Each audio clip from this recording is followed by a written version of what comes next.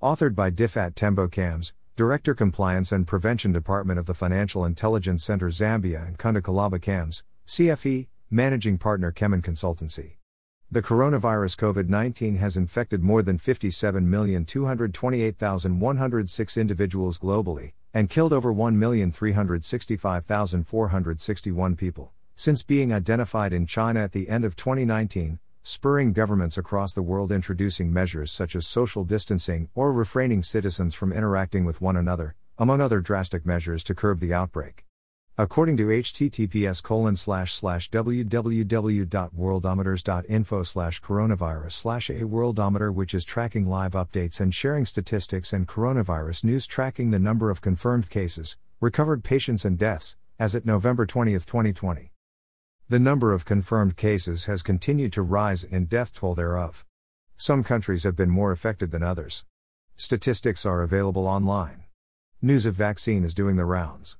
The world has noted that the novel coronavirus has impacted the global economy, daily life, and human health around the world. The virus has surely changed how people live, travel, shop, work, and interact every day. But in addition to the pressing threat the virus poses to human health, these rapid changes have also created conducive environments in which hackers, scammers and spammers, phishers, thieves, embezzlers, swindlers, and the corrupt all thrive. There are reported cases where criminals have taken advantage of this fragile situation to advance their ill agenda. The Financial Intelligence Unit, FIU, i.e. FinCEN of the United States of America, on 16 March, 2020 FinCEN said that it had received multiple suspicious activity reports, or SARs, flagging attempts by fraudsters to exploit fears of the pandemic to sell sham cures, raise funds for fraudulent charities, and dupe victims into handing over money by impersonating government officials, among other scams, ACAMS News, 18 March 2020. Others have been arrested. The continent of Africa is not spared from this global pandemic.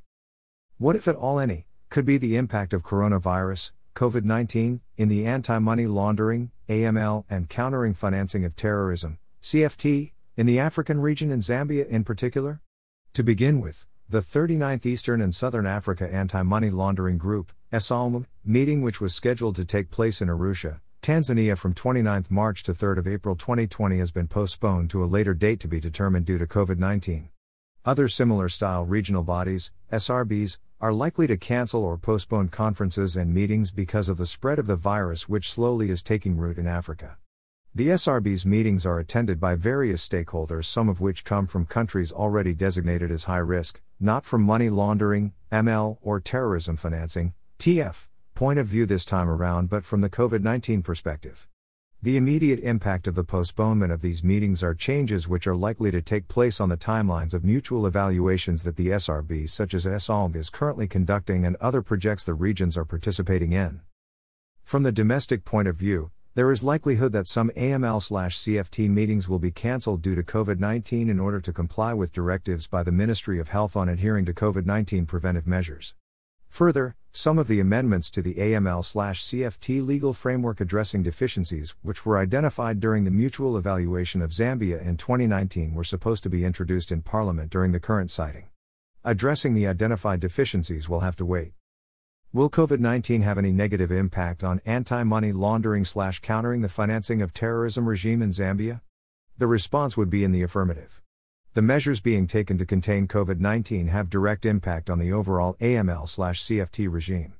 Regulatory compliance. In accordance with the fourth round of mutual evaluations of AML/CFT measures, the Financial Action Task, FATF, has adopted complementary approaches for assessing technical compliance with the FATF recommendations and for assessing whether and how the AML/CFT system is effective.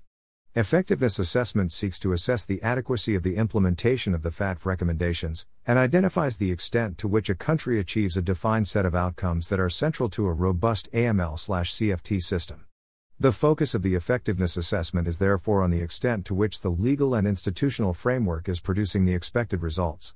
FATF makes its assessment of effectiveness based on 11 immediate outcomes, each of which represents one of the key goals to be achieved by an effective AML/CFT system. Immediate Outcome 3, IO.3, of the assessment. FATF assessment methodology updated in October 2019 requires supervisors or indeed regulators to appropriately supervise, monitor and regulate financial institutions, designated non-financial businesses and professions, DNFBPs, and virtual asset service providers, VASPs, for compliance with AML/CFT requirements commensurate with their risks. By and large, AML/CFT supervisors or regulators, on a risk-sensitive basis, are supposed to supervise or monitor the extent to which financial institutions, DNFBPs and VASPs are complying with their AML/CFT requirements. One of the effective tools/methods used for AML/CFT supervision is on-site inspection of reporting institutions. In the dawn of COVID-19, regulatory agencies or indeed supervisory authorities may have to consider halting or suspending this important approach to comply with policy directives or measures being pronounced in different jurisdictions to deal with COVID-19. Further, there is high possibility of suspending planned AML/CFT workshops, trainings, spots inspections, conferences and meetings during this period. COVID-19 situation worsening. In an event that the situation worsens, which we all pray it should not, as measures are being taken for flattening period, although being threatened with a second wave, many reporting entities and supervisors' employees may be asked to work from home. Such arrangements have their own challenges. Some employees may not have access to the required databases or speed internet connectivity to enable them effectively perform their roles and functions in good time, what with the frequent load shedding and power outages. Economic and financial activities may slow down. Among businesses, the impact of COVID-19 will vary significantly by sector and by companies. It seems quite likely at this point that travel and tourism sector, entertainment, automotive, oil and gas, and healthcare industries will be most affected due to disruptions in supply and demand. As a result, there is likely to be less financial transaction activity in the banks. From the reporting entities or accountable institutions' point of view, both human resources and software/programs/data/systems are relied upon in order to detect and action alerts and cases of currency transaction reports, centers, suspicious transaction reports, STRs, or suspicious activity reports, SARs. In such an environment, there is a possibility for the number of STRs, SARs and indeed centers, sent by reporting entities, especially banks, to drop significantly. There shall also be a decline in the cross-border currency and bearer negotiable instruments, BNI, declaration reports as a result of bans or travel restrictions imposed by different jurisdictions. Wire transfers are likely to drop amidst disruptions in the global economy, balancing out the surge in cash withdrawals, online banking and cryptocurrency-related activity. The compliance levels for reporting entities or accountable institutions which manually attend to reporting obligations is likely even to go down. The foregoing entails that the number of analyzed STRs and disseminated intelligence reports to competent authorities is likely to drop significantly.